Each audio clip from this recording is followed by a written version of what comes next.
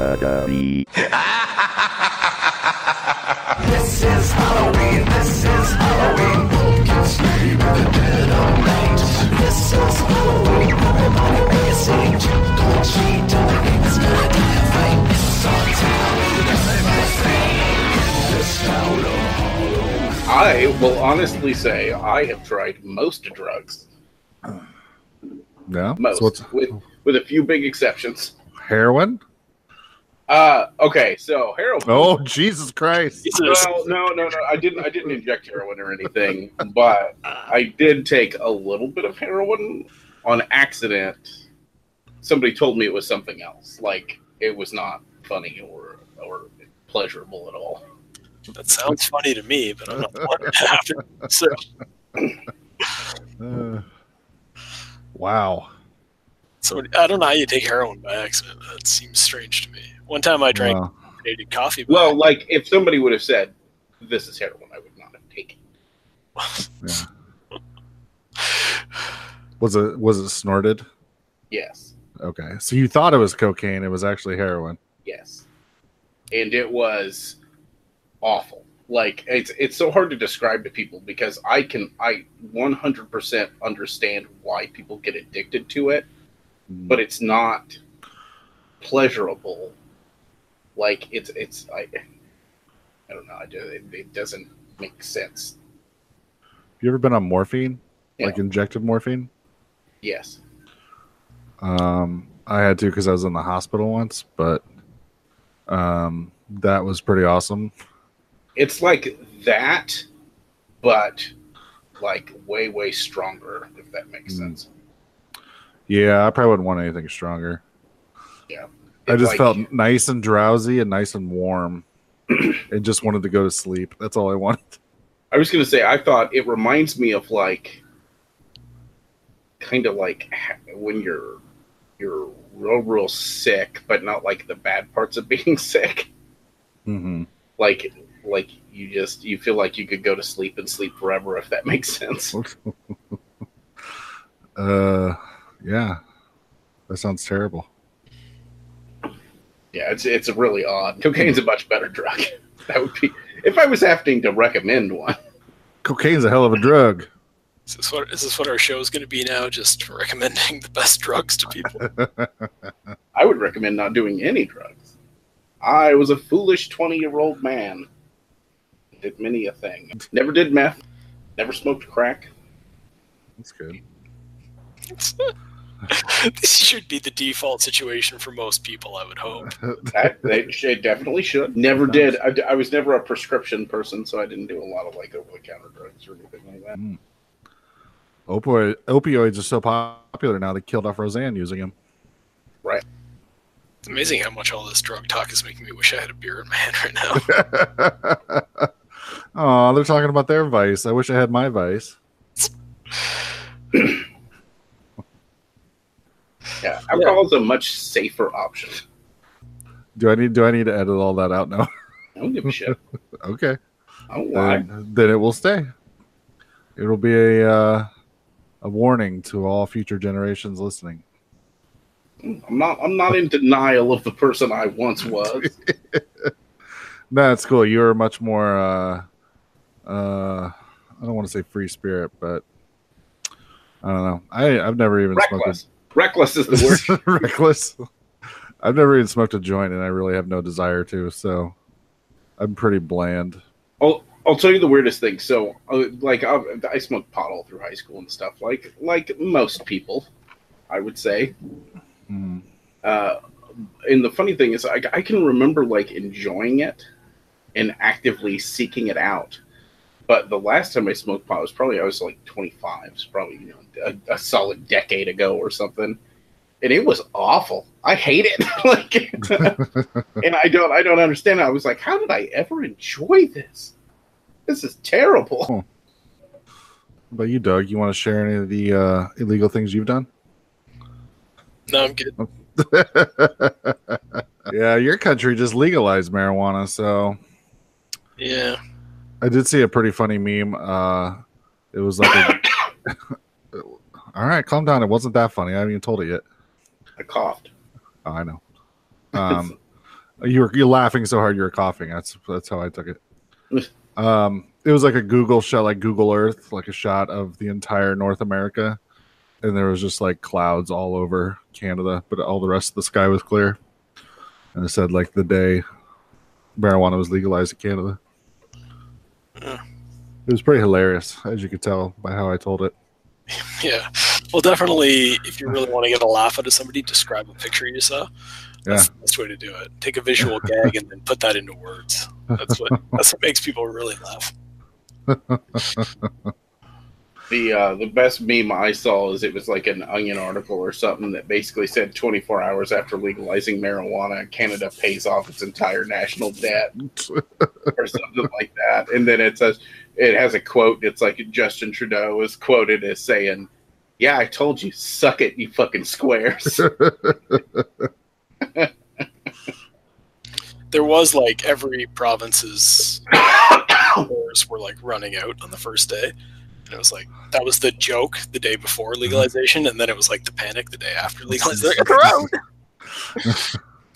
Like Canada ran out of weed.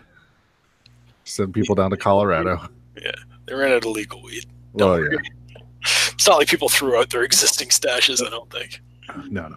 You saw a lot of people. The question is, I wonder who the person that's going to come out on top of all this is, because a whole bunch of people went from being nobodies to being fucking millionaires overnight with legalization stuff. And eventually, somebody's going to McDonald's the shit out of pot.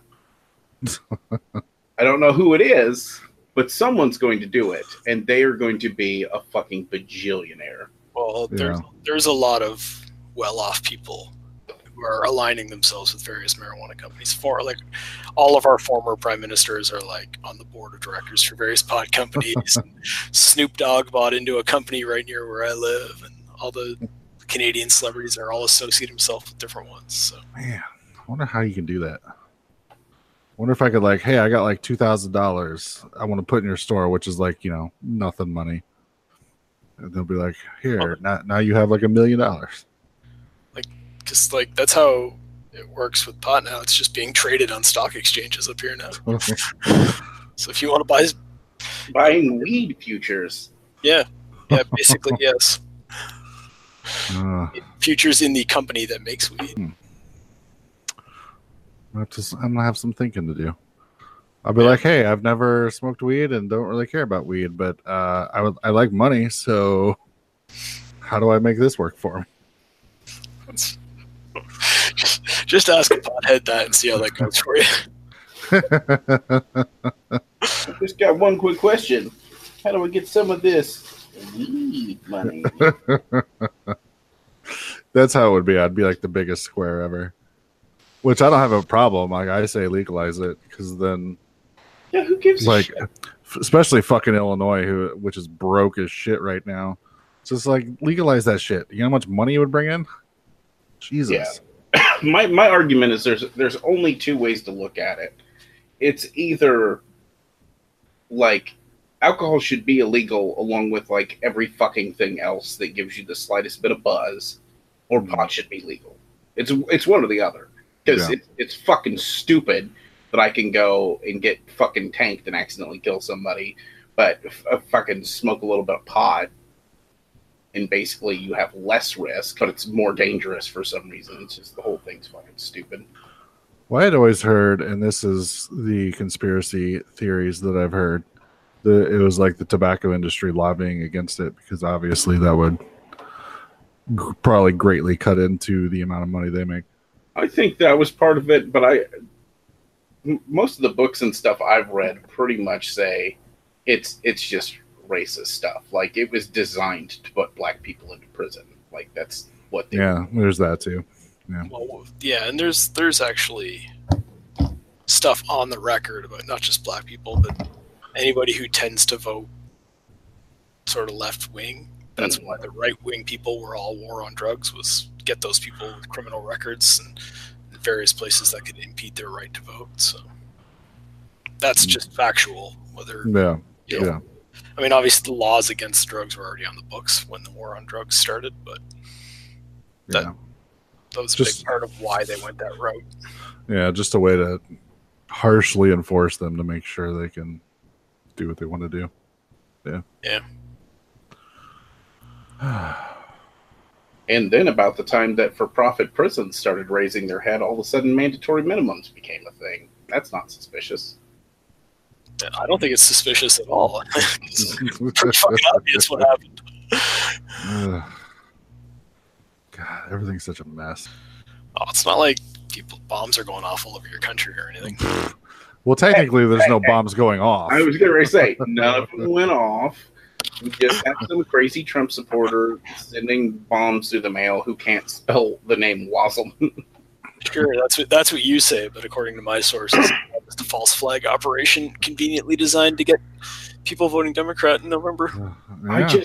I heard all about it. So there's this thing about, and I'm going to say right wing, but I don't necessarily mean precisely right wing, because there's lots and lots of people who are Republican for various other reasons, but there is a humongous chunk of their voting bloc that if you present them with fucking evidence right in their fucking face of something, they will deny it to the ends of the earth.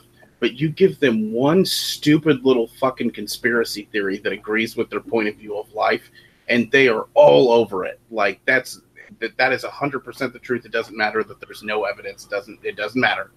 Conspiracy theory. That's the true thing. I have an aunt who believes in chemtrails.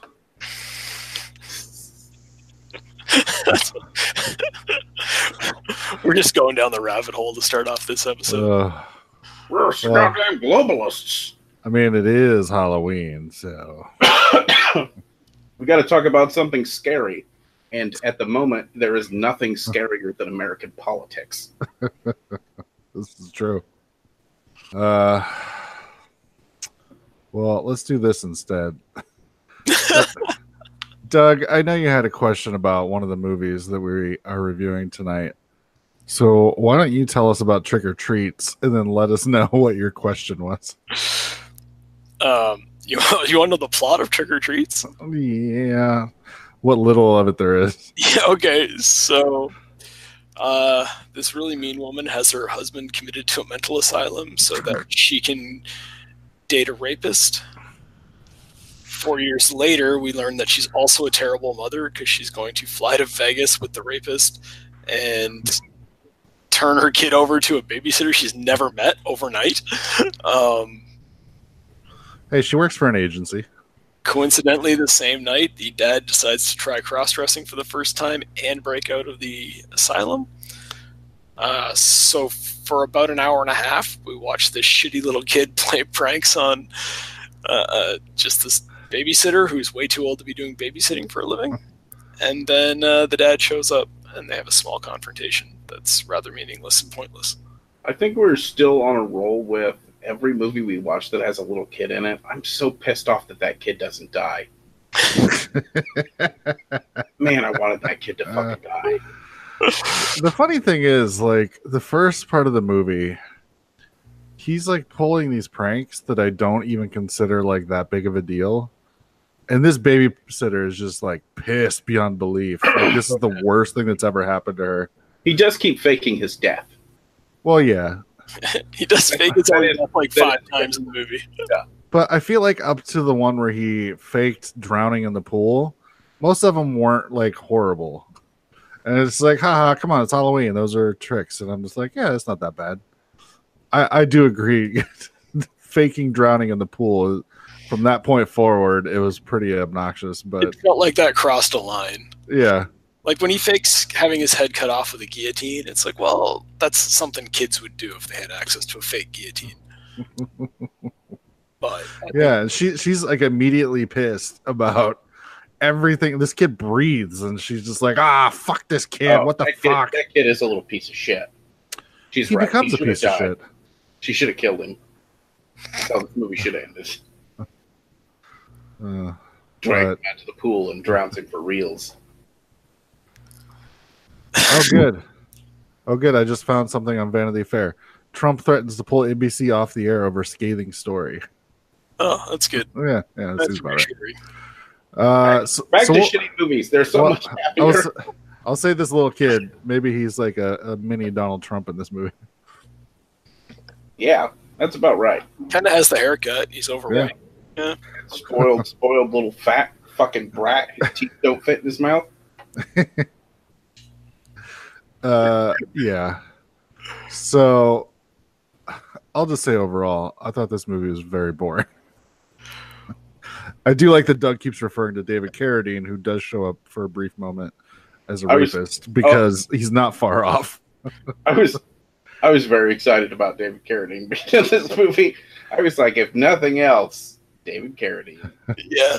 So literally, David Carradine's role in this movie is like the wife goes upstairs and she's like, "Okay, we're leaving for Vegas soon." He goes, "Okay, well, since we're getting in the car in 5 minutes, I'll mix us some drinks." He goes downstairs. He sees the babysitter. Goes, "Oh, are you the babysitter?" And starts ripping her clothes off. And it's like, what the fuck is happening?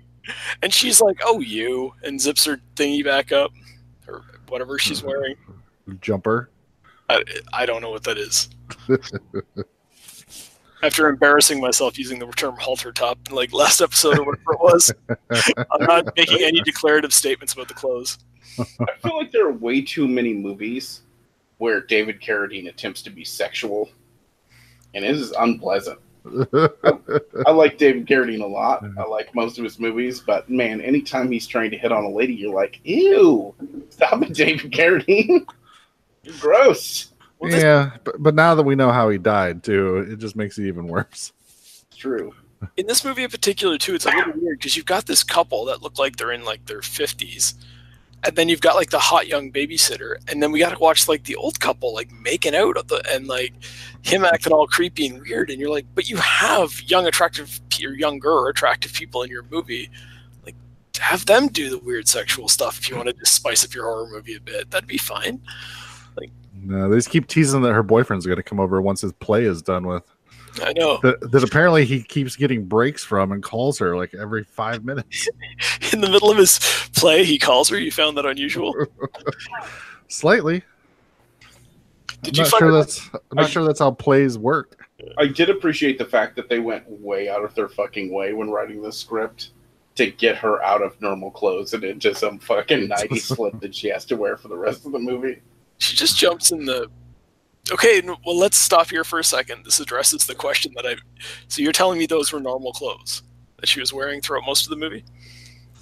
Because that was the question I sent to you guys via the chat, and I never got a proper answer. I said, is she in a costume, or is this just the 80s? And I think it's just the 80s. You guys think that that's just how people dressed in the 80s?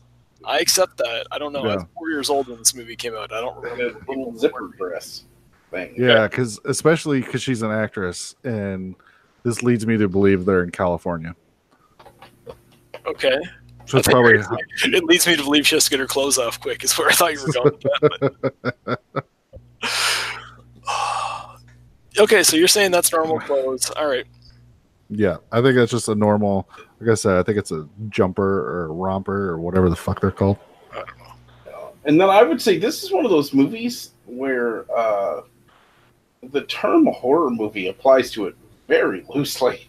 Oh my god, so loosely. It's not a horror movie until literally the last 10 minutes of the movie, and even then. Yeah, no, this movie markets itself as a slasher, and so that's what I thought we were going to get in for, and the setup is perfect for a slasher. And then instead it's just a movie about a kid playing pranks on his babysitter, and you're like, gives a shit. Like what? Like, it's not even that the pranks are bad. It's just, that's all the movie is. Just this kid playing. It's like, okay, the first two are kind of funny. Now cut away to the slashery part of the movie, and you're like, nope. It's just the dad wandering around town in a dress. Well, and the dad, the whole escape from the insane asylum and all the shenanigans he gets into, it's too fucking funny. How are you supposed to build any menace? You can't be, even whenever he shows up to the house and starts killing people, you can't be afraid of him because he's this stupid dipshit who escaped by dressing like the biggest butch lesbian I've ever seen in my entire life and then robbing some homeless men of their clothes. And it's literally like all the scenes, like what this movie should have been is it should have been the kids playing pranks on the babysitter. and the dad gets out of the insane asylum and is slashering his way across town, killing people on the way back to the house. That's what this should have been. But instead, every time the dad has an encounter with somebody, it's like a guy hitting on him because even though he's clearly just a man in a dress, and it's Halloween night, they all still think he's a woman. And it's like, what is happening? Like, why is he killing all these people? The one guy hands him a bottle, and I'm like, that's perfect. He'll break the bottle and stab him with it. He does no such thing. He lets that guy wander away. Why would you have this? Like, what is the purpose of this movie? Why is there nobody getting killed in this movie? It's 1982. It's 2 years after Friday the 13th and 4 years after Halloween. How do you not know that his job is to kill everybody on the walk from the insane asylum to the fucking house? I feel like you could either replace him or the babysitter with John Candy. And number one, this movie would be infinitely better. And number two, the tone would not change whatsoever. If this movie, you take the dad out of it entirely and you just have it be about John Candy showing up to babysit this kid whose creepy parents are flying off to Vegas for no reason, that's a funny movie. I'd watch that. Exactly. No problem. Isn't that called Uncle Buck? It's something like that. It's like, that would be great. But this is supposed to be a horror movie. Where the fuck is the horror? Yeah. Like this box art does not sell me on a movie that's about a child playing pranks on a babysitter. Yeah, I would say the only scenes of the movie that even come remotely close to being like slashery or horror-y is whenever the friend comes to drop the stuff off, and they've left the house, and she's kind of like alone in the dark house with the killer wandering around. It starts going into every room for a house she's never been in. Right. Yeah. It's like, if your friend's not answering, she's obviously not here. Leave the tape on the counter and leave. Yeah, like, I don't know. But by then, did you care? Like, No. Like, by then, I was just like, is this over yet? Honestly, I watched this at work. So, I mean, I was like working while it was on. And even a little jealous. Even that, yeah, it actually made it probably a little bit more tolerable. But even then, I was like, holy shit, I feel like this movie has been on for 3 hours. Yeah, I just, again, like, nothing was happening in the movie. It's like, it's not that what they did was bad. It's not that the pranks weren't a little bit funny. It's just watching a kid do pranks over and over again isn't a movie. Mm-hmm. Yeah. And then, of course, the twist ending where the kid goes crazy like his dad. Ooh. That was terrible. The kid was fucking crazy the whole movie. How is that a twist? Well, you know what the funny thing is? Whenever I was like, well, he's going to pop up with the knife. And then he pops up with the knife, and I was like, see, you bitch, you should have killed that little kid. I told you. Has a chance. Should have just held him under the water. Shoved his fucking arm in the food disposal. Little piece of shit. You can tell Noah's now a week removed from his vacation. He's no longer relaxed. Yeah, he's just back to being surly. Stupid Trump doing stupid shit. Yeah, I was hoping we found like some weird like 80s gem that like everybody kind of forgot about, but now I realize no, they forgot about it for the simple reason that it kind of blows. Yeah, it was really unfortunate because as the movie was setting up, I'm like, this is a perfect setup for a slasher. There's lots of potential here. As long as the kills are fun, I'm going to enjoy this. And then when no kills came, I'm like, but what am I supposed to enjoy now? That's like, I feel like we're just talking in circles. We just keep saying Noah says the kid should have died, and then you and I could say complain about there not being enough kills, but that's all this movie was. Yeah, I would like to say that this is one of those movies that if you watched it with a group of friends, you'd probably have more fun, but I don't think it is. No. This isn't really enough stuff to laugh at. Maybe you could turn it into a drinking game, and every time that kid does something assholey, you take a shot. You'd be hammered. You'd be so drunk by the end of this movie if you did that. So who do you think is more annoying, the kid from this movie or Bob from The House by the Cemetery? Man, he's giving Bob a run for his money. But I probably still got to go with Bob. Bob's like... Well, at least this kid is supposed to be annoying, right? That's very true. So, I don't know if that helps at all. I don't know if that makes it better or worse. I don't even know which side I was arguing for there. Who's creepier, this kid or the weird man-child thing from Burial Ground? Mommy, I don't know. do you remember when you used to breastfeed me, Mommy? It's been too long since I've seen it, so for right now it's this kid, but that movie could change. gives me fucking nightmares because of that weird man-child in that movie. It's freaky. I can't handle it. All right, we're gonna have to go ahead and add that to the list because I don't think I've ever seen it. Oh my god, he's a horrible mutant man.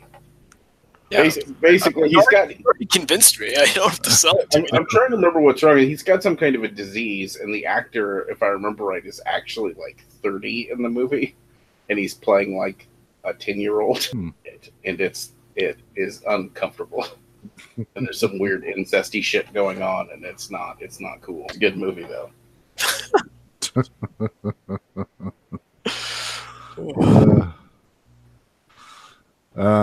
All right. Does anybody else have anything else to say? No, this movie's garbage. Skip it. This movie's garbage. Don't even waste your time. Yeah, no, really pointless. If you really, really like watching children play pranks on people, you can probably YouTube clips from this and see that. But I don't know why you'd want to watch that. Just watch Problem Child instead. You're probably better off. So bad. I can't think of a single like redeeming thing in this movie because I want to be like, there's some good boobs in it or something, but no. No, you only get to see like half a boob through a floral shower curtain in the very beginning. Yeah. You mean the part where she takes the phone call about her babysitting job in the shower? Yeah. Because keeping in mind that this is 1982, so if you're trying to picture this, it's literally she's just got a corded phone sitting on the table beside her shower, and she reaches out and answers it, and they're like, "You're gonna have to babysit tonight. You don't have any choice." And she's like, "I can't make it tonight." And they're like, "Well, then you won't be allowed to be a babysitter anymore." Which I don't know how big a threat that is to people, but she's part of an agency, Doug. That's guaranteed money. I don't get it at all. I don't understand what was going on there. And then were you thrown off about halfway through the movie when suddenly it cuts to two film editors talking about horror movies? Yeah. Yes. I was like, what the fuck just happened? Like, is there some weird meta thing that like the filmmaker just broke in halfway through and was like, we understand this movie is awful. But I'm just like, no, they're literally going to spend time talking about like what horror movies are supposed to be. It goes deeper than that because it cuts away from the movie to them. Then it cuts from them into the movie that they're editing. Yeah. It's like degrees, and it's like the thing is, all I remember is as those two movie editors are talking in the background, there's like real movie posters, and I kept thinking, I wish I was watching one of those movies. Can't remember what they were now, but I remember thinking, like, maybe when this is over, I have time to watch that. Yeah, because there's no setup for who they are or why they're even in this movie. No. It just cuts to them, and I'm just like, what the fuck is going on? And then after this scene, after them talking about horror movies, after them cutting to the movie that they're editing, which is a schlocky horror movie that I would probably actually rather watch, after all that, it cuts to, our main character's in the movie they're editing. And she calls them to get her scene put on a videotape so she can give it to her agent or whatever. Yeah. But I'm just like, wow, thanks for letting us know what was going on before you got to that scene. It's the strangest thing, too, because it's like, it's several minutes of them discussing horror movies. And you're like, but that's not relevant to what's going on in this movie. No. And it's, if anything, you're drawing my attention to the fact that I wish I was watching a slasher, and that's not what this is. Don't draw my attention to that. You don't want me thinking about slashers while I'm watching this movie. God, were they just like this movie is going to be so good that we should like have a frank discussion about horror movies in the middle because we're making the best horror movie ever. Is this supposed to be a parody film? Is that what they think? I have no idea. I don't know. It's so weird. I did like that the insane asylum, when they went to pick up the dad at the beginning, sent like what appeared to be twins to get him. I don't know why this popped into my head, but speaking of scenes that just stood out as being ridiculous in the movie, that opening scene where they like have to tackle the guy into the pool in order to get him to go to the insane asylum, that was probably the best scene of the movie. It was just so ridiculous. I know. I'm just like, what is she doing? Like, is she gonna have a 3-way with these obviously 70s porn stars, or what's going on? And then suddenly, oh, they're from an insane asylum. That apparently you can just say, I want you to commit my husband to an insane asylum. Yeah. Like, I don't feel like he was showing any like insane tendencies, but later they're like, oh my god, insane person just escaped from the mental asylum. I watched this whole movie. I paid as much attention as I could. I have no idea if that guy actually had any mental problems or if his wife just stuck him in an insane asylum. I also have no idea why he wasn't allowed to wear pants when he was in the insane asylum. It's not going to help your mental state. Just let him wear pants, man. God, this movie has so much what the fuck about it. I just don't even know what the fuck's going on. It is the setup for a porn when they show up and they're like, and she's like, come on in, and these two guys come in with their white boy afros and their giant mustaches, matching outfits, and you're just like, all right, I guess that's what we're in now. And then nope, they're just here to arrest the husband they're gonna take him into custody because he's sitting out back reading the paper, and who does that? I mean, that's so weird. Yeah, she doesn't want to be married to that guy, but she wants to hang out with David Carradine, who randomly unzips women's clothes without asking first. And not only that, but I get the impression that she's financially supporting David Carradine. Yeah. When somebody's like, how did you get this house? He's like, let's just say I inherited it. Because he moved in after the owner of the home got taken to the insane asylum and kept there for 4 years. While showing no signs of being dangerous to others. Good Lord. Yeah, fuck this movie. Yes. Don't watch it. No. Don't watch this movie. No one thinks you should watch this. If you watch this movie because you knew we were going to be covering it, like, I other than sorry, I don't know what else to say. Joke's on you. Yeah, this should have been our April Fool's episode.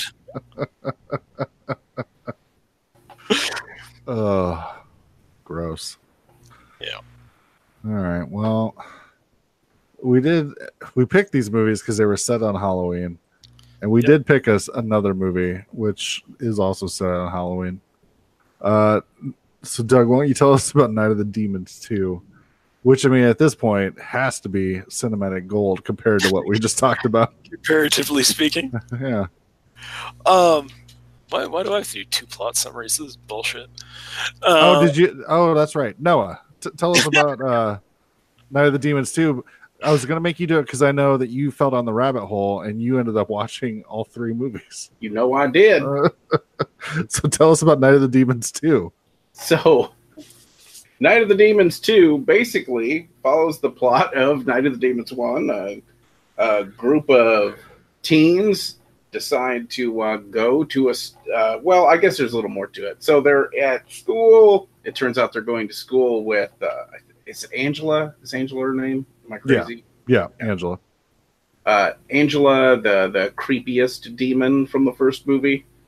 Her sister goes to school with them. They decide that since they're banned from going to their shitty prom in a room the size of a shoebox thing, that they're going to instead go to Hull House, where the murders took place. Bum, bum, bum. And for good measure, they're going to bring the sister unaware and basically torment her because people are fucking terrible. You're not wrong. They get there, they start being terrible, and demons start possessing people and kill everyone. That's pretty much it. Okay. Pretty much it. There's a stream underneath a wall, if you forgot from the first movie. Which I did. So you forgot the part about them bringing lipstick back to the school so the demons can follow them out because of the lipstick. Oh, yeah. Angel escapes. Yeah. Yeah, somehow if you hide in lipstick, you're able to cross over that underground stream and escape from this whole house. It makes complete sense when you think about it. Mm-hmm. So I would say Demons 2 goes the route of Evil Dead 2, where while the first movie is a horror movie with some comedy in it, I would call Demons 2 a comedy horror movie. I wouldn't argue that. In which I think it works. It works perfectly fine. And as I was saying from watching all three of them right in a row, it has the most consistent fucking mythos of any fucking horror series I've ever seen. I will say that I was completely caught off guard by the fact that this is actually a sequel to Night of the Demons. I'm like as soon as I started realizing they were tying in characters from the other one on the list, I'm like, what, really? Like, you actually expect, like, a 1994, I assume, direct-to-video sequel to an 80s horror film, and you expect everyone to still have, like, all of the mythos intact and understand the rules and stuff? That seems almost unfair. Like, aren't you just supposed to be telling a completely unrelated story but stealing the title? They do save money by stealing footage from the first movie and putting it into the second movie. Oh, really? I'm a little bit okay with it because, once again, they were trying to keep it consistent. And they do the same thing with the third movie. Again, they use some of the same footage from the first two movies in the third movie again, just to keep them, like the scene in the basement where you see the furnace. Like the furnace is from the first movie. Obviously, they can't shoot in the same location every fucking time because these are low budget ass movies. Well, from what I understand, they did shoot in the same house. Did they? From the first one. But like I said, it's real. They're so fucking. Did you guys watch the other ones? I did not get a chance. I kind of wanted to, but I was busy this week and didn't get a chance to. But I will say, I don't know. I guess slightly jumping ahead, I ended up really liking this movie, and awesome. I want to sit down and actually watch all three of them right in a row. I will say that there is a drop in quality in the third movie.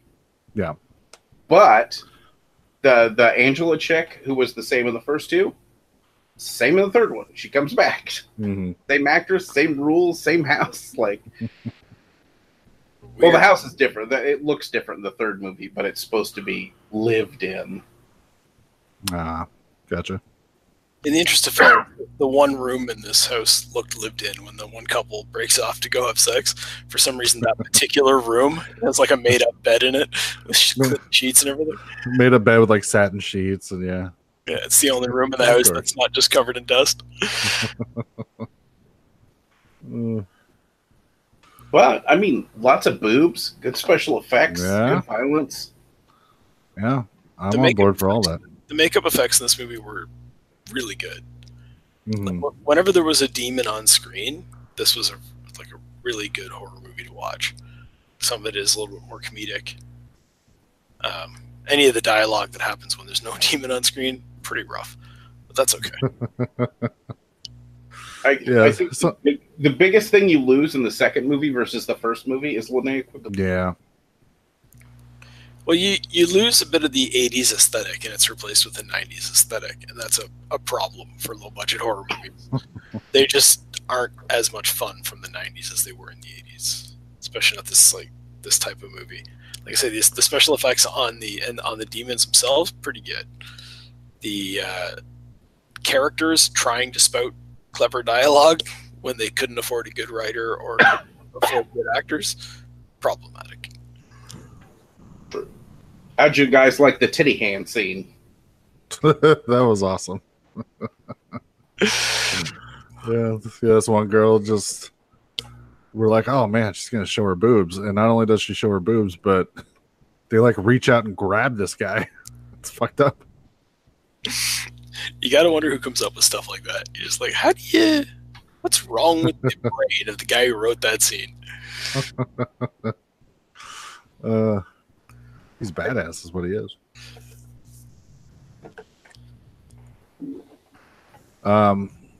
Anybody recognize Christine Taylor?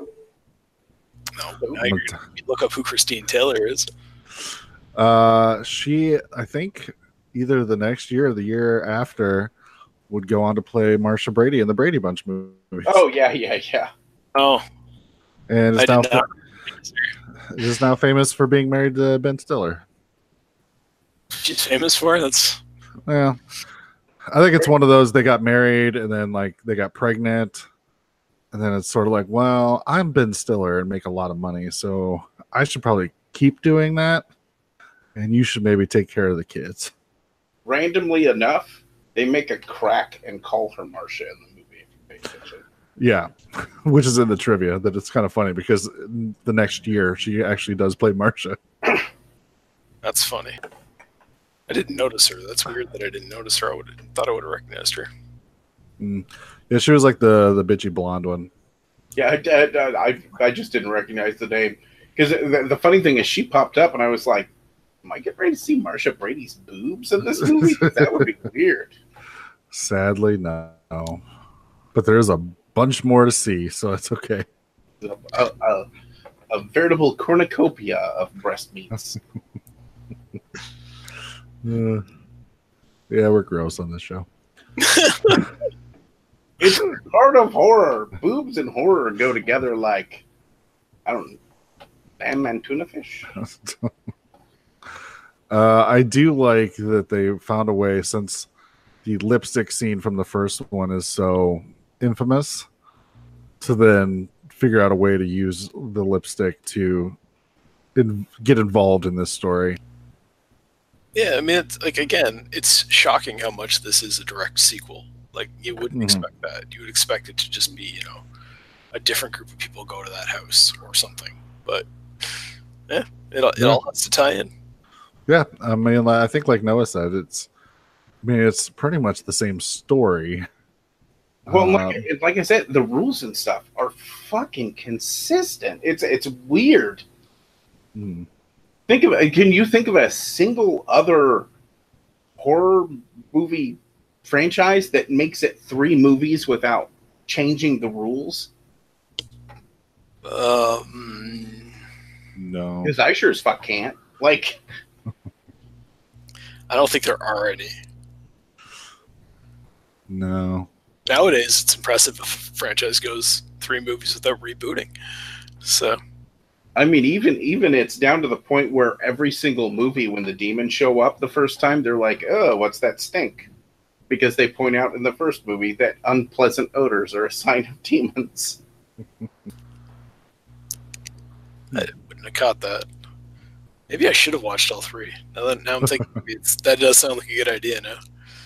I've never watched them. I've seen all 3 of them before, but I've never seen all 3 of them like right together like that. It was just like I said, I was kind of blown away by it. I was like, Jesus Christ, they actually like whoever the fuck the script supervisor was on those second 2 movies did a really good job. It's like, no, we got to keep it in line. Here's the things you need to do. And they're like, oh, thank you, script supervisor. I mean, and they don't even change. Like, there's the weird demon cow skull thing, dragon head doodad. You only see it for like a split second in this one, but it's in all 3, and it looks the exact same in all 3. Yeah. Well, there you go. Consistent horror franchise. Everybody should. It does look like he was the writer on both of the first and second Night of the Demons movies. The same writer guy wrote it, so that's probably why it's so consistent. It still blows my mind that they're 6 years apart, and they were actually. It wasn't just reusing the title.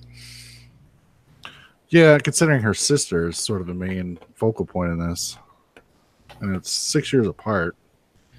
I mean, you could argue that there's some problems there with why, like, her sister being 6 years later would.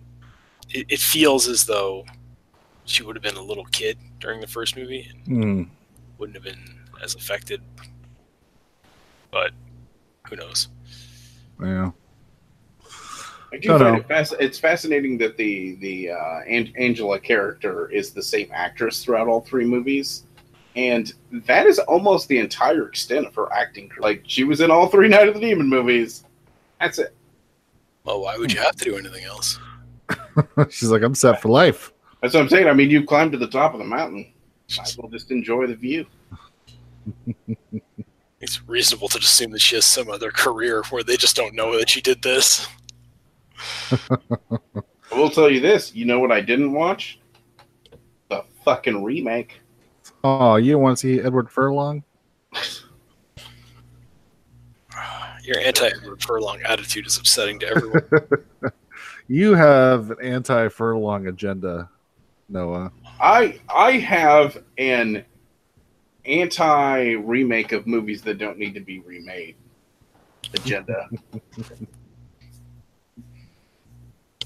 Like, what value could Ed Furlong add to this franchise? It's a consistent ass franchise with a bunch of boobs and good gore. Well, from what you guys tell me, Ed Furlong kind of has boobs now.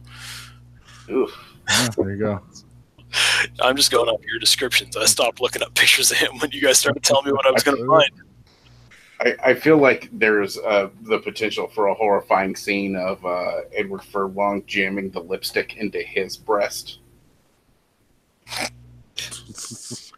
That would be so weird. I really wish we weren't talking about Edward Furlong's breasts. I regret bringing this up.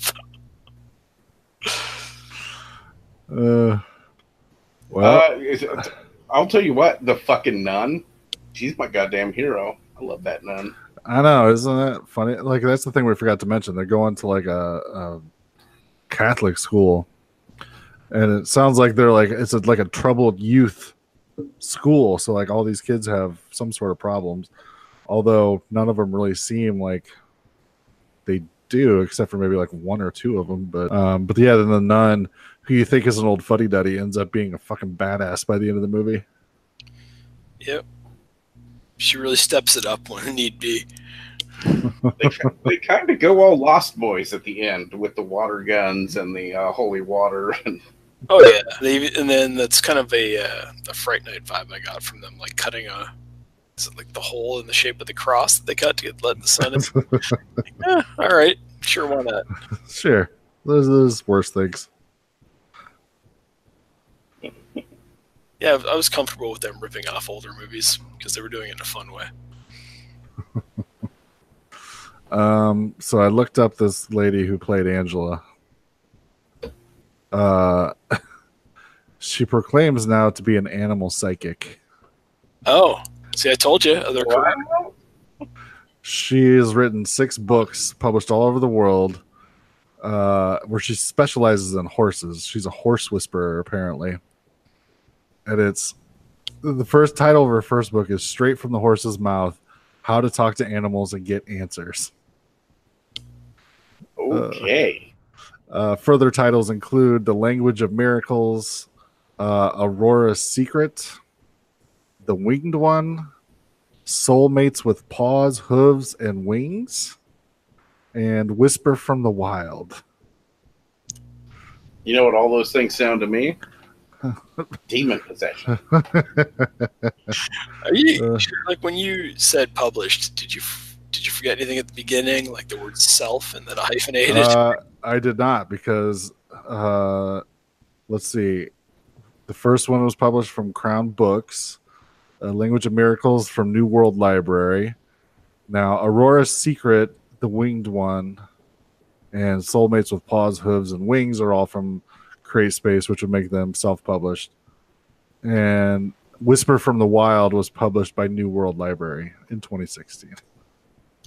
2016, she's still going? Yeah. It says, let's see, her unique abilities have earned her interviews on over 400 radio shows worldwide and appearances on talk shows and nude broadcasts all over the globe, including Carte Blanche in South Africa. Amelia's horse whispering gifts won her client, silver, golden, yeah. She's the only ever psychic to be invited to Buckingham Palace to whisper with the horses of Queen Elizabeth.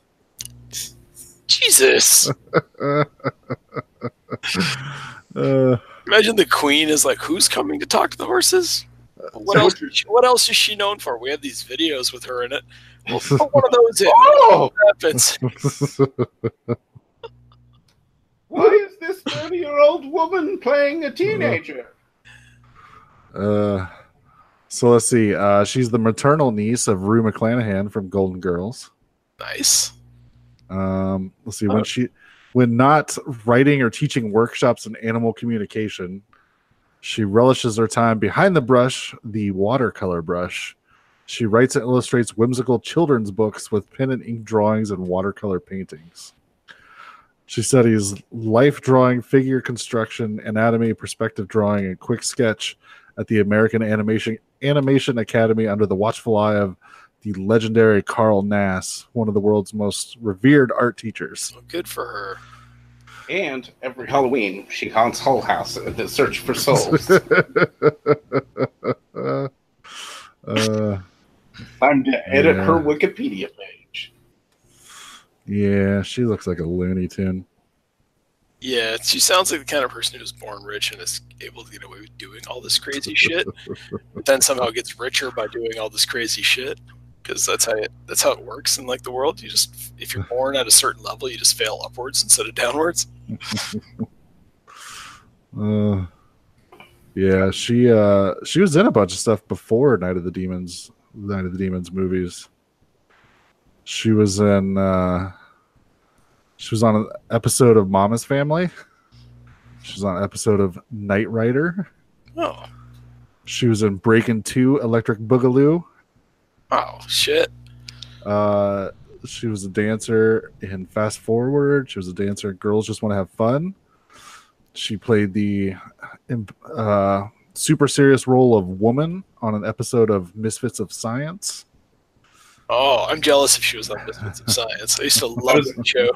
Her being a dancer makes sense because I will say another consistent thing. Angela has the weird dance scene in all 3 movies. All 3. Nice. That was probably her way in. So you remember how I told you she was Rue McClanahan's niece? Yeah. Well, apparently she was on an episode of Golden Girls, so that means her aunt like made some calls and was like, "Yeah, I'll get my niece to come in and do this." The role that she got to play, she's credited as hooker number 2. Yeah. Well, it's nice to have people in power so they get you high roles like that. If she was B. Arthur's niece, she could have been hooker number 1. So then she was in My Best Friend is a Vampire, which we watched before. She was brunette in Punk Bar. So I remember her. Yeah, totally. And then she did Night of the Demons, and then she's uncredited for the role of dancer in Patrick Swayze's Roadhouse. Oh, I'm actually pretty jealous of her life now. Now that we've gone through it, like we started off making fun of her, and at the end of this, I'm like, she got to meet the Queen. She got to meet Patrick Swayze. Her aunt was on Golden Girls. Yeah. Looks like she had a run on Young and the Restless. And then she did the last 2 Night of the Demons movies, and she decided she was done. Write some books about horse whispering. Well, all of her time in Hull House, she had developed her fantastic powers of talking to people's animals.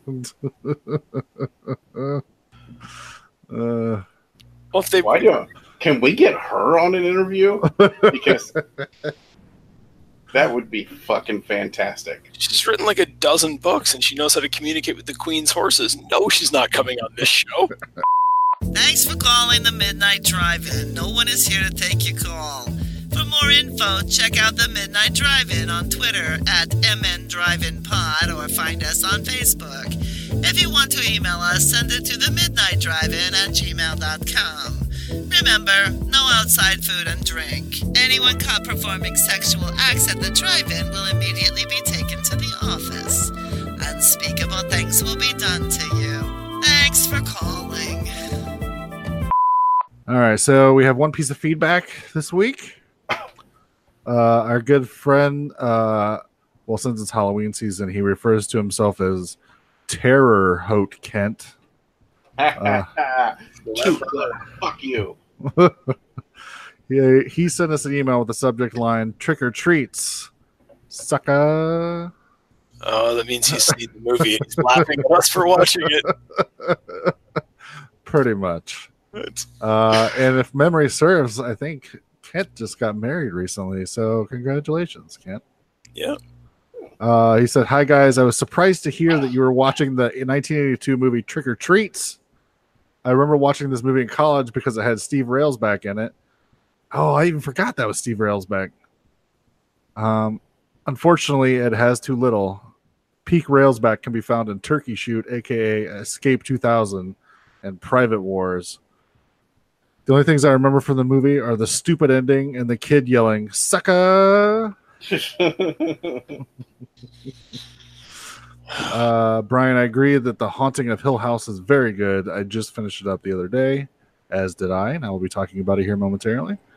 I hope more horror series are produced for Netflix because maybe it takes a longer runtime to properly develop characters and atmosphere to make certain types of horror work. If you haven't watched the movie Open House on Netflix, I can't say that I recommend it. It's not very satisfying. Looking forward to see the new Halloween this week. It has to be better than Resurrection. Happy Halloween, Terre Haute, Kent. That's a low bar to set, Kent. Yeah, you set that bar and you just step right over it. I've actually seen Open House. I didn't mind it. The ending was a little what the fuck, but I thought the atmosphere was pretty good in that movie. I remember you talking about it and me saying, yeah, I gotta watch that. I never watched it. Yeah. It's like I said, the ending could be like, you could be like, huh, well, what was the point of that? And I'd be like, yeah, I know. But I feel like the atmosphere is good. They just could have stuck the landing better. But anybody else watch anything this week? I'll go first. Go on. I think go on, man. Okay, I couldn't hear you. Let's see. I watched Annihilation. Yeah. Is from the writer-director of Ex Machina or Ex Machina, which is one of my favorite movies to come out, but I never learned how to pronounce the title because they don't say it in the movie. Which I really liked that movie. Mm-hmm. And then the trailers for Annihilation did absolutely nothing for me. But then I kept hearing people talk about how much they enjoyed it. So now I'm curious to hear what your opinion was. So that's exactly where I was coming from. Was like, I don't think I knew that it was the same writer-director, or else I probably would have ignored the trailers for Annihilation, but I remember seeing the trailers and not being particularly interested. Mm. So, like, basically the plot of the movie is that Natalie Portman plays a former Marine turned, like, biology professor she's not Marine, she's Army. It doesn't really matter. Her spouse is still in the military. He's been gone for a while, and he suddenly shows back up, and he's all fucked up. She doesn't know what's been going on. She ends up being taken to this base, and there's some weird, like, almost like The Mist, some like giant wall of who knows what that's kind of been expanding outward, and the military has been sending people into it to try to figure out what's going on, and the people are not coming back, with the exception of her husband, who came back, but he's all fucked up. So she joins a team of scientists who are going to go in, because they'll be the first people to go in that aren't just pure military, to figure out what's going on. And the main plot of the movie is them wandering in and exploring this, I don't know what you call it, this sort of mist area. So basically when they get in there, what they find out is there's all sorts of weird mutations. It starts off with like little things like plants that are growing, but they have 2 different kinds of flowers on them, little details like that. First of all, it starts off with they wander in, they wake up. None of them, they have their camp set up and everything's fine, but none of them remember what's happened, and they've all been in there for like 4 days. All of them just remember waking up that morning, kind of thing. And that's when they start finding these weird mutations. It turns out there are animal mutations as well, which multiple of them attack them. They follow through. They find old footage that was filmed by her husband's crew. And yeah, they figure out what's going on. The explanation is kind of weird and science fiction-y and a little convoluted, but they understand what's happened, and they got to try to figure out how to get out of there without getting killed by all the monster thingies. So at the end of the day, I completely understand why this movie didn't find an audience, because it's sort of weird and like head scratchy, and it's told in like somewhat non-linear format. There's a bunch of flashbacks to her and her husband and things like that. But at the same time, when these various beasts and stuff attack, it gets pretty gory and violent. And for me personally, I'm down with that. I thought that was great, but a lot of other people I can see having a problem with, the type of people who would like your more slow burn, heady kind of science fiction movie, maybe aren't interested in watching a hybrid alligator thing attack Natalie Portman. But you should be. Yeah, like personally, I thought they did a pretty good job of editing those two things into the same movie. It kind of does it really approaches pretentious. It gets really close, but I don't think it crossed that line personally. Now that line is going to be different for every person. So if somebody came along and said, "Oh, this is pretentious art house crap," I wouldn't argue with them. I would just simply disagree with them. I would say trailers were pretentious. What's that? I said I kind of thought the trailer was pretentious. Yeah, and look, it would be if that's somebody's opinion of this movie. Yeah, I'm not that surprised that that's your opinion. But for me, it didn't cross that line. It came very close to it, and so it looked great, which is really helpful considering the type of movie it is. The acting is strong. Jennifer Jason Leigh is in it. Benedict Wong plays like one of the characters. He plays Wong in the Avengers movies for people who don't know who he is. So I really liked it, but I can completely understand how a lot of other people wouldn't, so I'm hesitant to recommend it.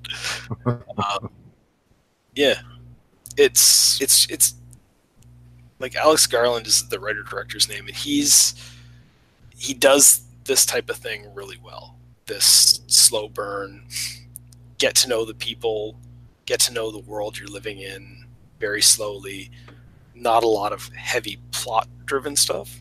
And, Ex Machina was like that too, right? It was two guys in a house for an hour and a half with some robots walking around, but somehow managed to stay interesting. And I feel this managed to do the same thing. So, yeah, I really enjoyed Ex Machina. Yeah. Is Ex Machina the proper pronunciation? Or are you going on the record with that? Sure. I'm not 100% sure, but they do Machina. Machina is the correct pronunciation, but I don't know if it would change for any reason. I don't know. It's one of those things where I'm just admitting I'm wrong before we get emails about it. So yeah, I'll say that's the correct way to say it. All right. I will probably forget by the next time we talk about that movie. Anything else? Well, that movie wasn't weird enough. So okay. Had to go weirder. Is this gonna be an appearance of a Cronenberg movie? Weirder than that. Holy shit. Have you guys heard of Aramentari, the Blacksmith and the Devil? No. I looked at it about 5 times on Netflix, and I keep going, ooh, I gotta watch that, but I'm distracted with other things. I heard someone mention it recently, but I haven't seen it. So I had no idea, and Netflix popped it up, and I'm like, that looks too weird to ignore. So I'm in. And I was actually going in to watch like some other horror movie, and I'm just like, nope, it's this one now. So the basic setup of this movie is that during a war that I think it's a real war, but I don't know what it is because it's set in like Europe, and I don't understand European conflicts. In the 1500s or something. This guy basically sells his soul to the devil in order to get to go home and see his wife again. Gets home, finds out that his wife is remarried or living with another guy, whatever, and has a kid. Kind of freaks out. I think he kills the guy, and then the wife ends up killing herself, and he gives the kid to the local priest or whatever to raise. So then naturally the devil sends a demon to collect the soul, and he's like, fuck all that. I agreed to sell my soul thinking I was coming home to a happy life, and I didn't get that, so you can't have my soul. Demon's like, yeah, too bad. So he captures the demon and locks it in a cage. So that's your setup. That's where the movie starts. All that is where we learn that through dialogue. Because when the movie actually kicks into place is when the provincial government sends someone there to look for some gold that went missing during the war, and they think it might be in this castle. But meanwhile, in this castle is living this really badass blacksmith who fights demons. He's got the demon, who's now a main character in the movie, locked up in a cage. It's a guy in full prosthetic makeup, head to toe. Simultaneously, the kid that is now grown up has some bullies take her doll and throw it over the fence, so now she sneaks into the castle. And you get this really weird storyline that ends up with them all traveling to hell together so that this blacksmith can fight to save the little girl's soul. And it's all very fucked up. And this, like I say, one of the main characters is this demon, played by an actor in full prosthetic makeup, walking around just having conversations with people like that's okay. The atmosphere is really weird because a lot of it is sort of feels almost kid movie like it's like a fantasy film, so it almost feels like a fairy tale, but then it's like a rated R type movie when it comes to the violence, and you got guys getting their feet trapped in these like bear traps that are spread out around this guy's property to keep people away from the demon. So in that way it was a bit Pan's Labyrinth-y. Not in quality. It wasn't as good as Pan's Labyrinth, but it had that same sort of feel to it where you're like, okay, we're following a kid down a rabbit hole, and then when we get down there, horrific shit. Again, no idea whether to recommend this movie to people or not. I'm really glad I watched it because it was fucked up. And for me, that's anything that can be completely unpredictable and weird and strange is good. I didn't anticipate the turn and where they actually end up traveling into hell. Picture like a bunch of like people that are representing souls, like literally walking to the gates of hell and being divided up into like, okay, you go to the third ring of hell, you go to the fifth ring of hell, depending on what you've done wrong. The demon literally gets demoted from his job because he wasn't able to bring back the soul that he was sent to collect. So you have another demon show up and literally tell him he's being demoted and you no longer work in this section of hell, you work over in this section of hell. There you go. The makeup on the demon is really, really good, especially like on the close-ups on his face and stuff. Not as great when you're seeing his full body because the tail looks a bit cheesy, but some of the reactions from the other characters when they come in and see like a literal devil trapped in a cage are pretty entertaining, I thought. Seems like that would be a little startling. Yeah. Especially like, you know, when these are characters from the 1500s or whatever and they're all like super Catholic. Yeah. I don't know. That's the movie I watched. I don't know if you guys have any thoughts in response to that or not, but no. The movie visually looks great. The performances are a little weird because it's like, I think it's in Spanish, but it's been dubbed.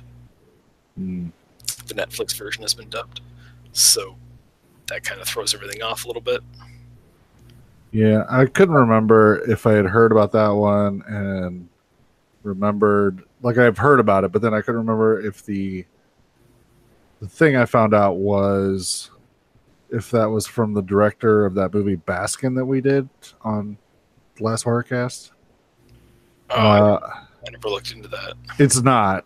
Turns out he did a movie called Housewife, which is out right now. That's kind of getting people talking about it as being really fucking weird because, of course, it is because it's from the director of Baskin. Yeah.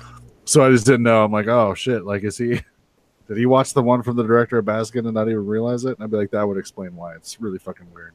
But that wasn't it. So, well, and this is like I say, because of the fact that there are children characters in this, and it's sort of more fantasy than it is direct horror. Like, it has a very different atmosphere than Baskin would have. Like, it's not nearly as dark. Yeah, but hard to kind of. It was literally like, I remember as I'm watching the movie thinking, how am I going to describe this to somebody? And I don't know, because I'm like, how am I going to explain to them like what it's like to be watching a movie, going in blind, not knowing, and then all of a sudden there's just a demon trapped in a cage. and they start torturing the demon at one point. I'm like, well, is this like a kid's movie? And that's like, we're going to learn about things from the kid's perspective. No, they're like stabbing the demon through the cages just for fun, because it's fun to torture demons, and it's like the guy and the kid are like bonding over how they torture the demon, which seems mean, but whatever. It does seem mean. I mean, he's a demon. He's not even a demon that's good at being a demon. That's why he gets demoted. It's a movie about workplace politics. That's what that is. That's what I should. That's how I should have just left it. Yeah, it's a bit of a fantasy film about workplace politics. You guys watch it and let me know what you think. I would definitely recommend it to people who are just looking for something weird and different, because that's what it is. And that's what I was in the mood for this week, obviously. So. Yeah, that's what it sounds like. So, I don't know. On a slightly more normal front, I watched The Goldbergs because Robert Englund showed up as Freddy Krueger. Oh, yeah. As did I. I mean, it wasn't good, but it was Robert Englund. No. Yeah. It's kind of how I felt, too. Like, I've never watched a single episode of The Goldbergs. And after watching this one, I don't know if it's something I would watch every week. Yeah, like I don't really watch sitcoms anymore. I've kind of just walked away from that whole concept. But The Goldbergs is one that is occasionally on, like while I'm folding laundry or something, and I just need something on the TV. And it seems to be on a lot, so I've watched a few episodes, and I generally find it kind of funny. And I'd say the same about this episode. It was kind of funny. Mm-hmm. Well, I guess my question to you is the dialogue always that fast? I felt like there was like no breath between one sentence and another. I was like, Jesus Christ, they talk like super fast on the show. Yeah, and yes, it's always that fast. All right. That's my response. Yeah. No, it's like it certainly doesn't feel very real. And someone told me that if you watch all the episodes, it doesn't make any sense, because stuff that happens like in not proper chronological order if you were actually alive in the 80s and actually remember when various movies came out. So, but I don't know if that's true or not. I'm just going off what I was told. But I don't know. Yeah, like you put Robert Englund in the makeup, I'm going to show up. And yeah. So I watched it, and then I read the interview where he basically said that, yeah, he'd come back to play the role one more time if he was given the chance, and I got all excited about that possibility. Let's hope it happens. Yeah. Yeah, the episode was okay. Could have used more Freddy. Apparently, the showrunner said that they actually filmed a lot more with him, and they're trying to get the network to put out like a special edition episode where they could then have all the extra stuff in it. But I don't understand. If you get Robert Englund and you get him into makeup, it should be more than a cameo. Like, why go through the effort of doing that just for this? Especially from what I read, it was still like a 3 or 4 hour process to get him into makeup. Yeah, and the makeup doesn't look great, but it doesn't look that bad either. No, me and Amanda attributed it to a TV budget, and then that it was probably not lit very well because, again, it's television and not film. So, and I mean, there was issues with the way he spoke and everything too, and I treat that all as they're probably rushed. He probably they didn't have proper writers. Not to say that there's not. Yeah. Not that there aren't good writers on television, but they're not the people who write for Freddy Krueger. So they had to kind of edit his lines into the way they speak on that show. Mm-hmm. And yeah, like I would have preferred personally to see it as like more of him being more true to the original Freddy. But you know, yeah. I also tried not to let my nerd rage hamper my enjoyment of it, because even from the previews, I'm like, well, if they're talking about the first Nightmare on Elm Street, he didn't have the full striped sweater. And the makeup they're using looks more of like a Nightmare on Elm Street 3 or 4 type makeup. But I just had to be like, yeah, that's nerd nitpicking. So I'll just not say anything and just let it happen.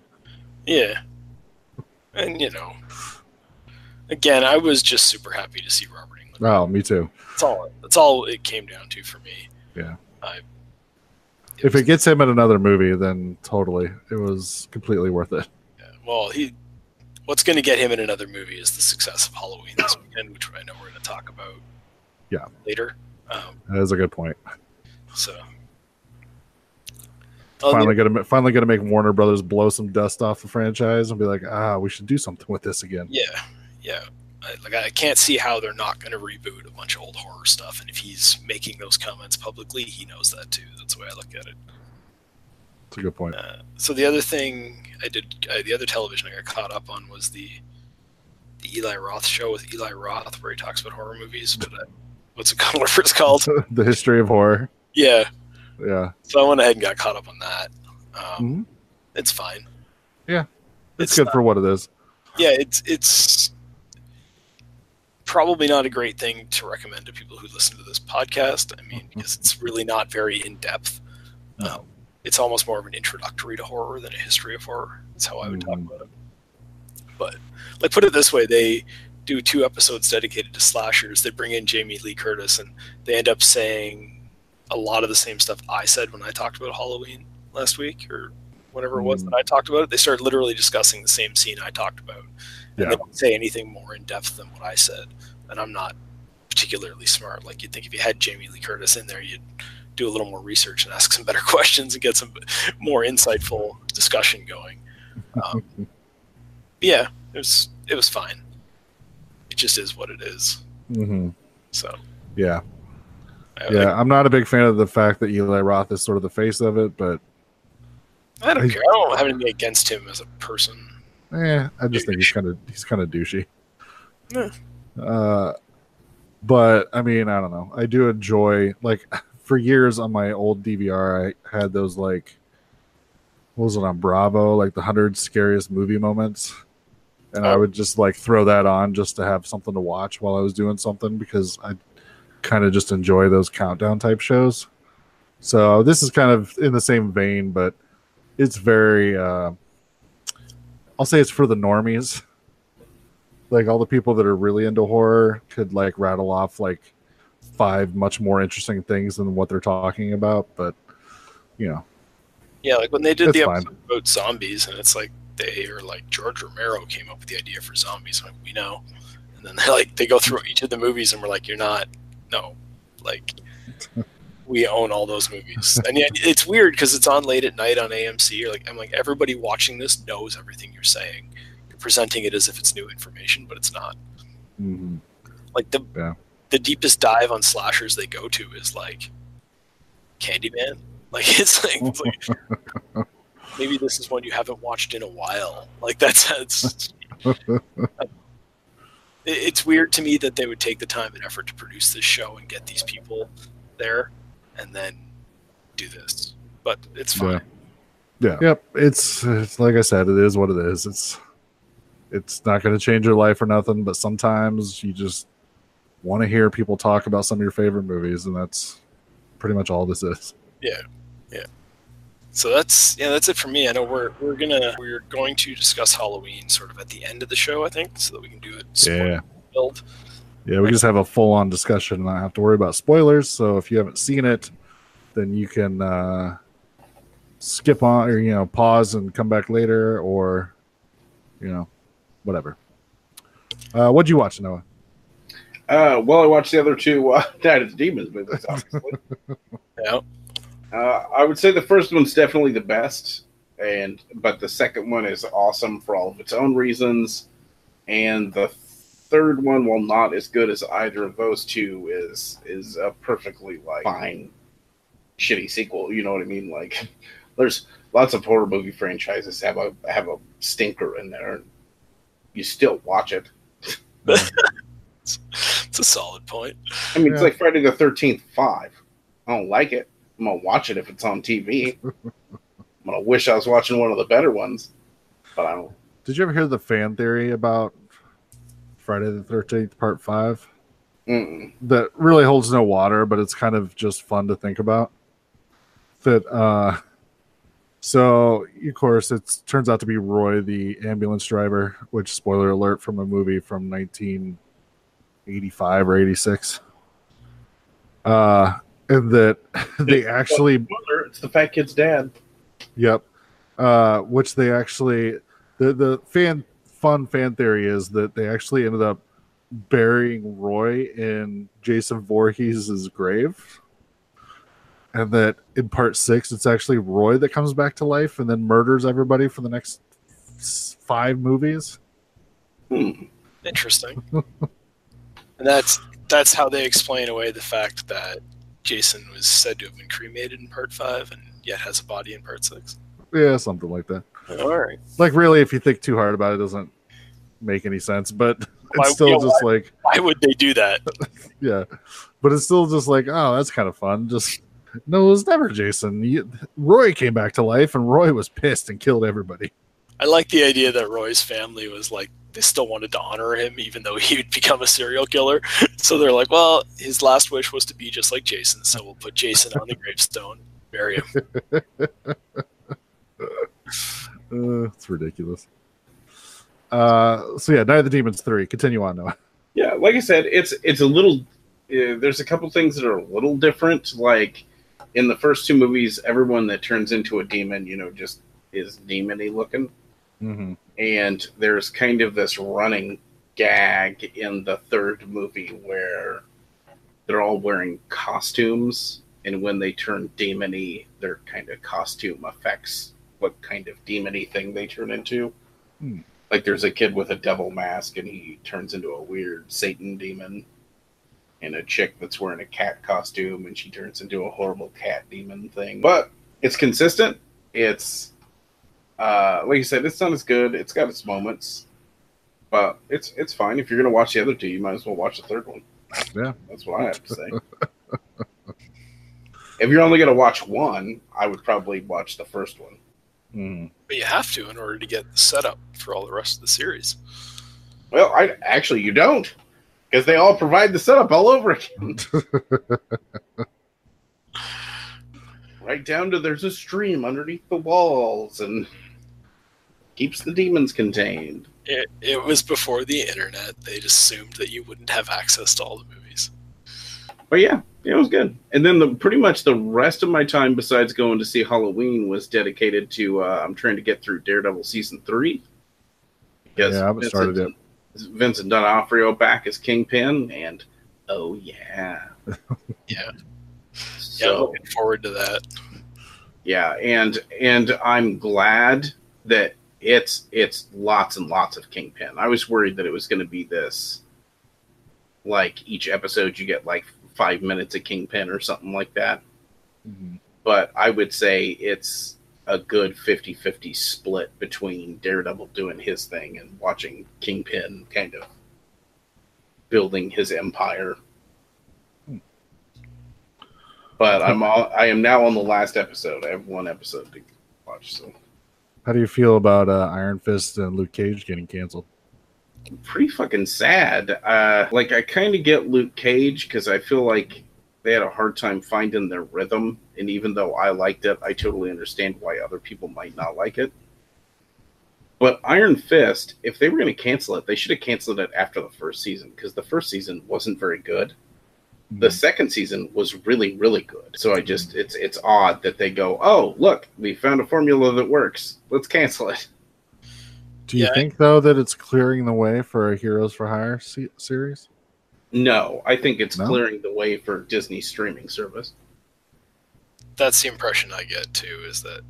Because, I mean, the argument I heard somewhere else on the internet was if they were going to do Heroes for Hire, why wouldn't they have canceled these shows on the same day and announced that show that day? Mm-hmm. Right? Like, that would have been the thing to do. So... And my other understanding is that with Luke Cage, they had writers working in the writing room getting the season ready, and they fired them as part of this. So I don't know if that's true or not. Yeah, and part of the weirdness is typically when this type of stuff happens, you get all the like videos of the cast and crew and stuff like doing their goodbyes and shit. And I haven't seen that from either one of them. I don't think we necessarily are going to never see these characters again. I could see them doing guest appearances in other shows or something. Mm-hmm. But I think, they're they're winding down their Marvel affiliation at Netflix. See, and I had heard that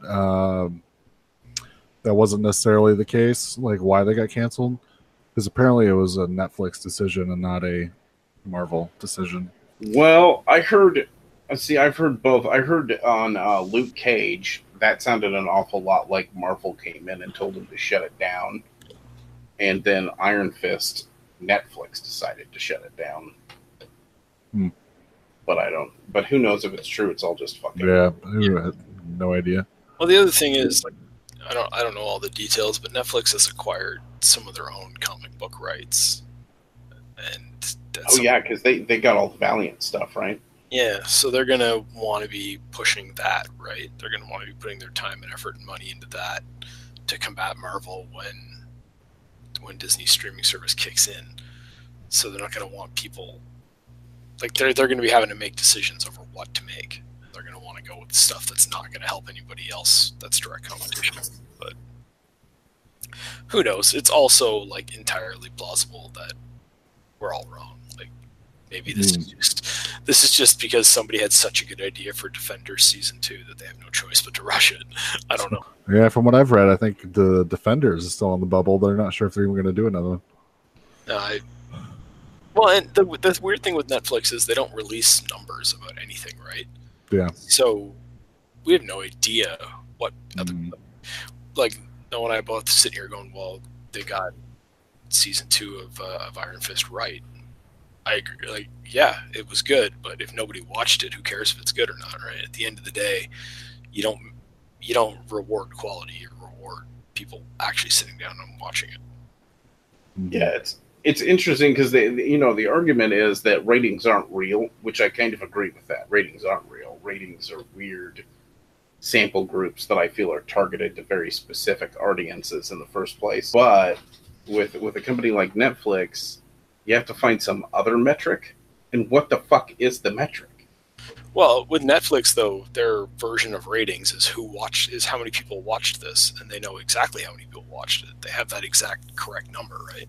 Yeah, but I would argue how many people watched it is irrelevant, because it would have to be new subscribers, right? It would have to be how many people joined to watch this thing. Combination of new subscribers and maintaining old subscribers, and they've got some logarithm worked out that does that math for them, right? And it's good. They've got to be thinking like, okay, so if the same people who watched a certain type of series also watched this one, that means that they know they can attract that type of an audience by putting out more of that series. I don't know. They got to. They must have a way of using the numbers. They don't tell us what that way is, but it can't simply be new subscribers, because then they'd never do a season 2 of anything, right? Like, who subscribes for season 2 of a series if they never watch season 1? Yeah, exactly. Yeah. Who knows? You're very mysterious, Netflix. Also, keep in mind, Netflix never makes money on anything except for convincing other people to invest in them. So that's their main way of making money, is finding people who think they might make money in the future and saying, okay, give us some money now and maybe you'll make money in the future. That's their business. There's a lot of that.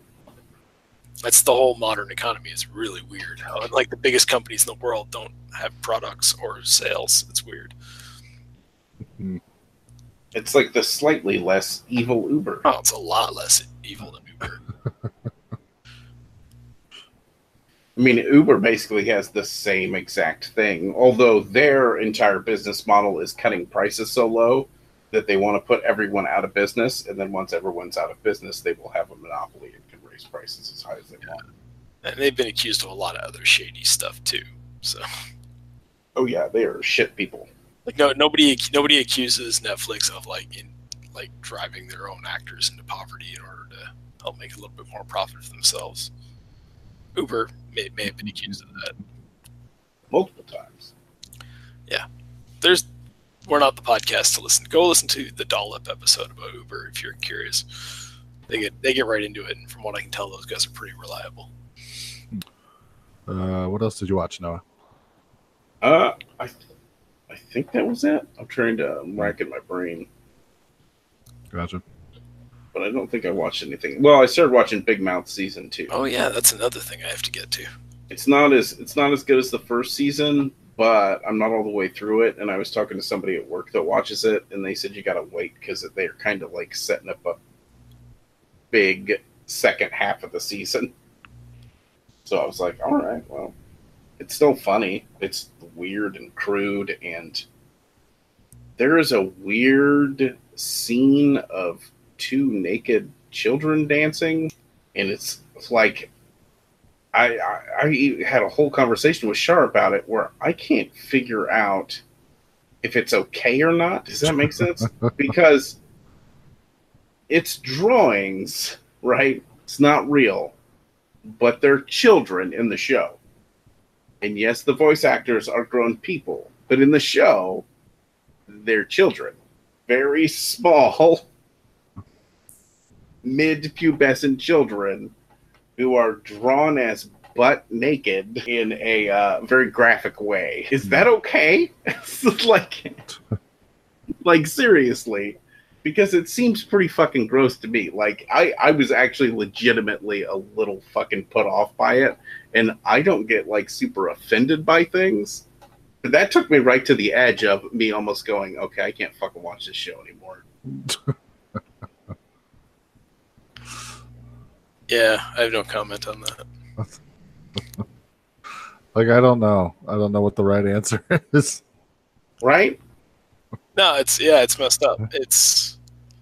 I mean, legally, it's adult actors and cartoon people, so you're fine. But I don't know if that makes it okay or not. Because I just think I think there's this weird thing in the back of my head that says, somewhere there's some fucking pedophile that just saw this and went, ooh, I got to rewind that. Well, there's got to be another word for pedophiles that are attracted to cartoon characters as well. There's probably a special word for that. I don't know what it is. And a pedo something, I don't know. No, I don't. But still, you know what I'm saying though. Like, yeah, it's evocative in the wrong fucking way. I think that's the best way to put it. I would prefer if they never did something like that again on the show. I don't mind them joking about the sex and stuff, but actually drawing naked children is weird. So, according to the internet, schegophilia or tunaphilia is the idea defined as sexual and romantic attraction of a human being towards a cartoon or anime character. All right. So, petascanophilia. Schegophilia or tunaphilia. Tuna. I like tunaphilia. That's tunaphilia fun. just sounds like somebody who fucks a tuna salad sandwich. The condition is a form of something else called fictophilia, the attraction to fictional characters, both animated and human. Okay. There you go. Internet has all the answers. And I don't know. I tried to watch the first season and just could not get into it after a couple episodes. So, really, man, the fucking hormone monster is so fucking funny. Yeah, comedy is the most subjective thing in the world, though. Whether something's funny or not is just simply a matter of opinion, generally speaking. Oh, for sure. Like I was saying, I was just like, yeah, this doesn't do anything for me, and I just stopped watching it. All right. Well, I guess the only thing I really got to talk about is I finished The Haunting of Hill House. Yeah. And that show's awesome. That's what I keep hearing. I really need to get to it. Yeah, I really enjoyed it. Episode 6, I'm sure, I don't know if people have heard. You've heard people talking about episode 6. Probably some of the best modern filmmaking I've seen in a long time. Really? The first 15 minutes of the show is done in one take. And there's lots of, like, I'm sure if you could look like an overhead shot of while they were filming, there's lots of moving parts that had to happen to make that work. So, yeah, and most of the episode is done in long takes. So it doesn't gel together to make it look like the whole episode is one take, but there's lots of, like, long, like, 10, 15-minute takes in the episode, and it's all done really well. So apparently there is an online sort of behind the scenes featurette on YouTube, but I haven't watched it yet. But yeah, I love the storytelling. I love the filmmaking, as I just talked about, and the the story is really good. It's because it's much more of like a family drama than anything else. And then there's a shit ton of ghosts and stuff thrown in. So over like 10 episodes, you get to know this entire family and like what happened to them living in this haunted house and how it fucked up everybody's life as they got older. And it's really good. I highly recommend it if you ever get a chance to watch it. Yeah, it's on my list. I got to get to it. I have a feeling I went through it in 2 days, so I have a feeling that you'll probably be the same way. Except you got a kid to wander after, so you can't just. Yeah, I'll just stay up till like 3 a.m. watching 10 episodes of Haunting of Hill House. I can do that. It's just that at 3:30 when he comes crawling into my room, I got to try to drag him back down the hallway to his own bed. You're tired now. It's bed at 3. I did have a parenting moment that you guys would have appreciated at the end of the day because he kept as he was supposed to be going to bed. I was sitting in my bedroom down the hall, knowing full well he was going to get up out of his bed. So I was just flipping through the channels, looking for something to watch for 5 minutes while I waited for him to come back down. And the Army of Darkness was on. So I'm watching Army of Darkness, and the kid keeps running back down the hall and running into my room and sitting down and trying to watch with me. And I'm like really torn because I'm like, I know it's important that he gets a good night's sleep, but I also know it's important to raise him with an appreciation for Sam Raimi's early work. So do I drag him back to bed, or do I let him stay up and watch Army of Darkness and just see what happens there if you let a 2-year-old watch that? But he was really interested in it. Well, I would say out of the 4 movies and 3 seasons, Army of Darkness is probably the best one for him to watch. It's the most kid appropriate of the movies. I agree. Yeah. And when he asks what pillow talk is, you can explain it to him. Yeah, no problem. That'd be the easy part. Here's a brief glimpse of some of the truly fine pictures we've scheduled in the near future.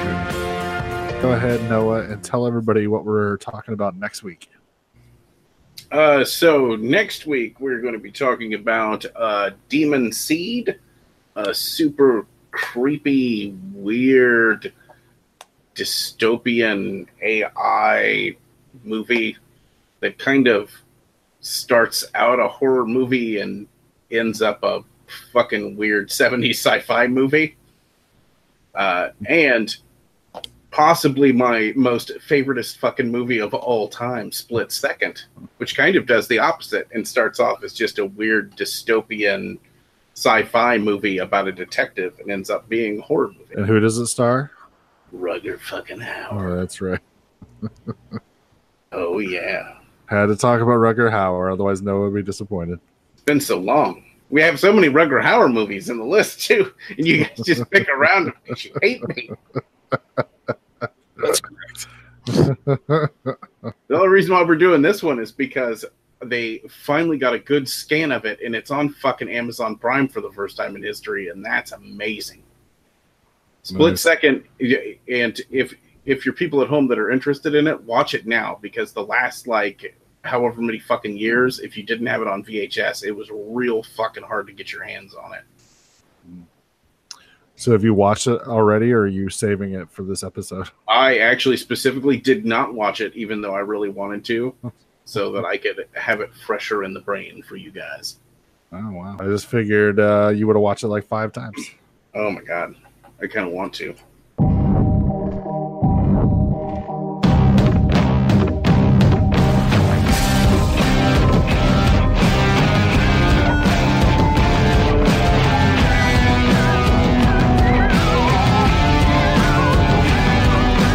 Boys and girls of every